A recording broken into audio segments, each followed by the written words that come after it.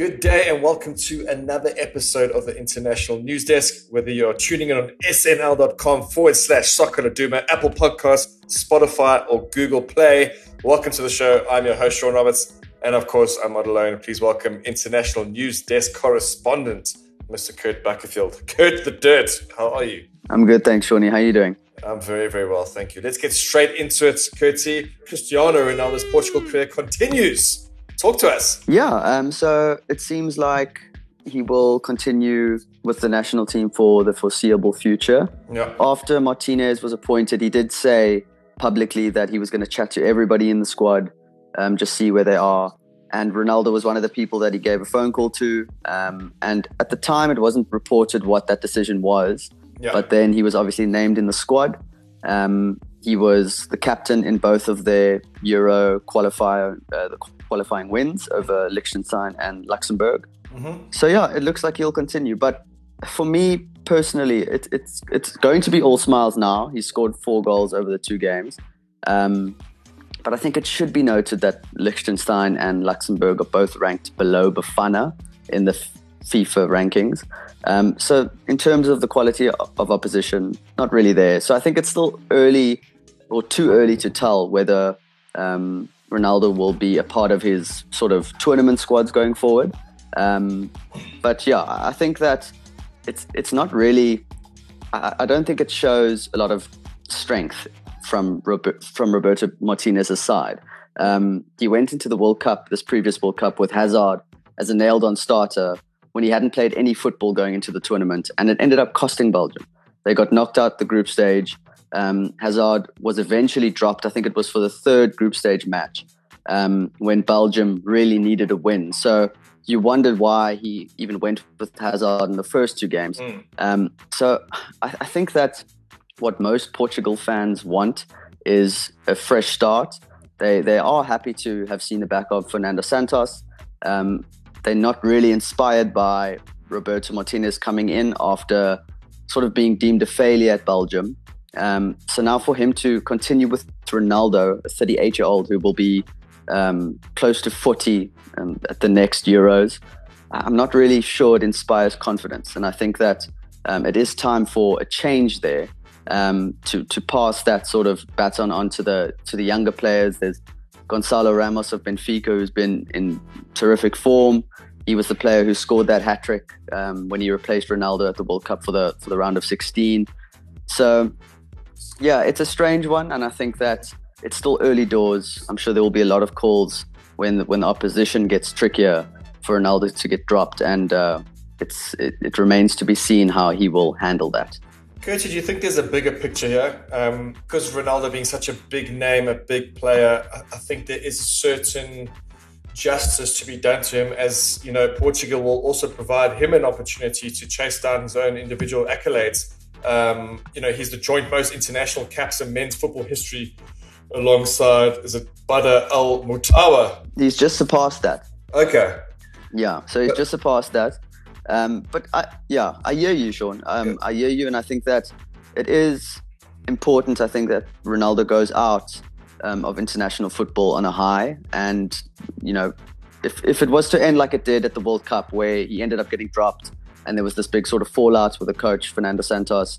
There were rumors at the time that Ronaldo went into his office, was very, very unhappy to have been dropped to the bench. And I think that for a legend like that, it is important that he goes out on a high. Yeah. But I worry that at the next major, tournament where Portugal are struggling, because inevitably they will if Ronaldo's still up front, particularly if he's still playing in Saudi Arabia where he's playing against weaker opposition, I worry that the same sort of situation unfolds where people in Portugal, and this is what happened during the World Cup, people in Portugal were calling for him to get dropped. They were calling for him to get dropped to the bench, and it ended up happening, and it worked, at least for that round of 16 game. They ended up getting knocked out to Morocco at the quarterfinals. But I just worry that the same thing won't happen. So for now, of course, it's going to be all smiles, and Ronaldo's going to be happy to be back in the team, to be leading the team again. But like I said, when it gets trickier, when the opposition gets tougher, what happens then? Yeah, good points. We can't talk about Ronaldo without talking about Messi. Lionel Messi becomes the third player ever to score 100 international goals. Incredible. Yeah, so like Ronaldo scoring against Liechtenstein and Luxembourg, Messi's the opposition or the level of opposition he played over this international break, of course, wasn't high, wasn't strong. Yeah. Wins against Panama and Curacao. Curacao. Sorry. Come on. So yeah, it's still one hell of a milestone. Only the third player to surpass a century of goals on the international stage. I think that for Messi right now, he's just enjoying being a world champion, and they clearly enjoyed these celebrations and these friendlies in Argentina where they got to be with their people. Yeah. The World Cup trophy was there, of course. Messi got to say a few speeches to fans. I don't know if you saw that video of their welcome to their first game in Buenos Aires. Crazy. Just goosebumps. You could just tell what it means to the Argentinian people, and I'm sure he's just enjoying it for now. But like with Ronaldo, who knows what the future holds for him on the international stage, because he is in decline, I think, at 35 years old. He's soon to be 36. Yeah. There's still question marks over his future at PSG. Will he extend? Does he go to the MLS? So let's see what happens. But no, it's incredible that 10 years ago, Ronaldo and Messi were the two greatest players in the world. And to be here now with both of them having reached 100 goals on the international stage, it's incredible. Yeah, it's from two of the greatest players to probably one of the most up-and-coming greatest players in the world, I guess, Kylian Mbappe. He has now replaced Hugo Lloris as captain of France's national team. I wasn't aware that Hugo Lloris had retired from international football, but anyway, be that it may. 24, big step. I guess he's just he's at the forefront of a new generation of players, I guess, for France. Do you think this is the right move? 24, quite young, but he's been around already for a hell of a long time. Yeah, I think it's the perfect move. I know that there was a lot of controversy around this decision, especially because he was sort of up against Griezmann, who is of course far more experienced on the international stage. I think he's got 119 caps for France, and he's played something like 76 consecutive matches. Yeah. So I understand the confusion and the concerns, but Mbappe is a generational player like Messi and Ronaldo, who also both made captains of their respective countries at a young age. And he's the perfect bridge between that young generation and that old generation. He's got the respect of the old guard. Of course, everyone who is younger than him looks up to him. The experience that he has for a 24-year-old is sort of unmatched. He's played in 2 World Cups already. Yeah. So I think it's a great move. I also think that it forces him to mature.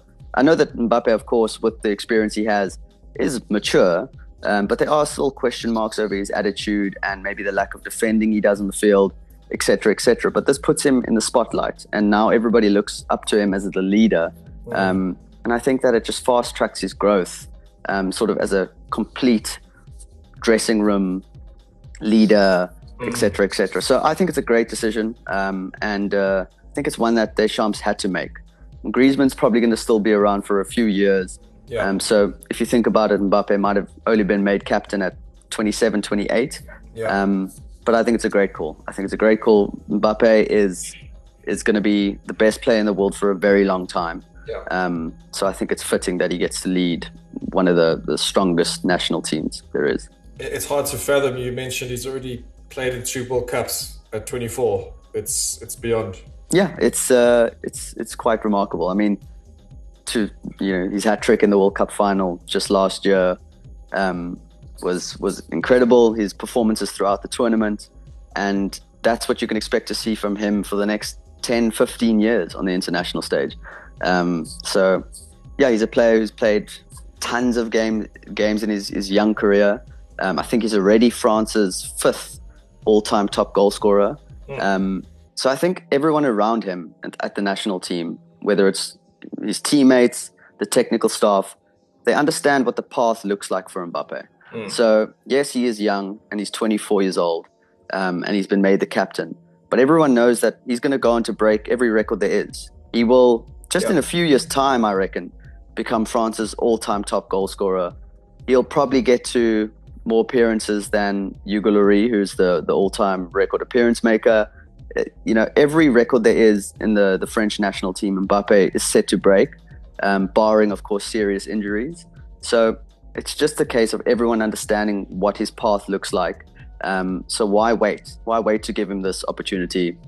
He deserves it. Like I said, a generational player who will, I think, when it's all said and done, go down as one of the greats. So yeah, it's a good decision for me.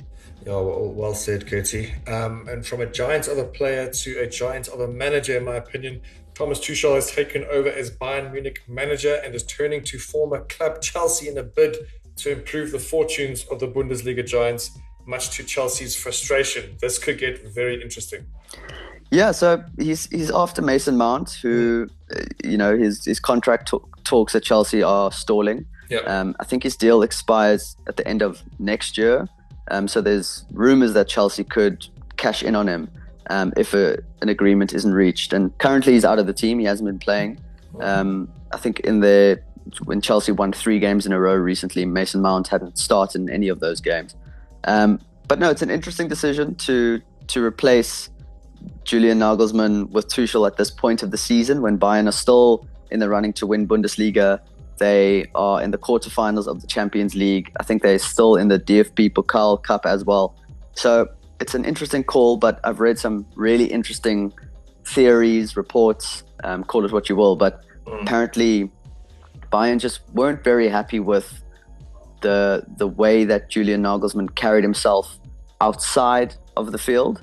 So there were reports that they weren't really impressed by the suits. He was always dressed very smartly in polo necks and these beautiful suits. The cars that he was driving apparently wasn't really to their liking.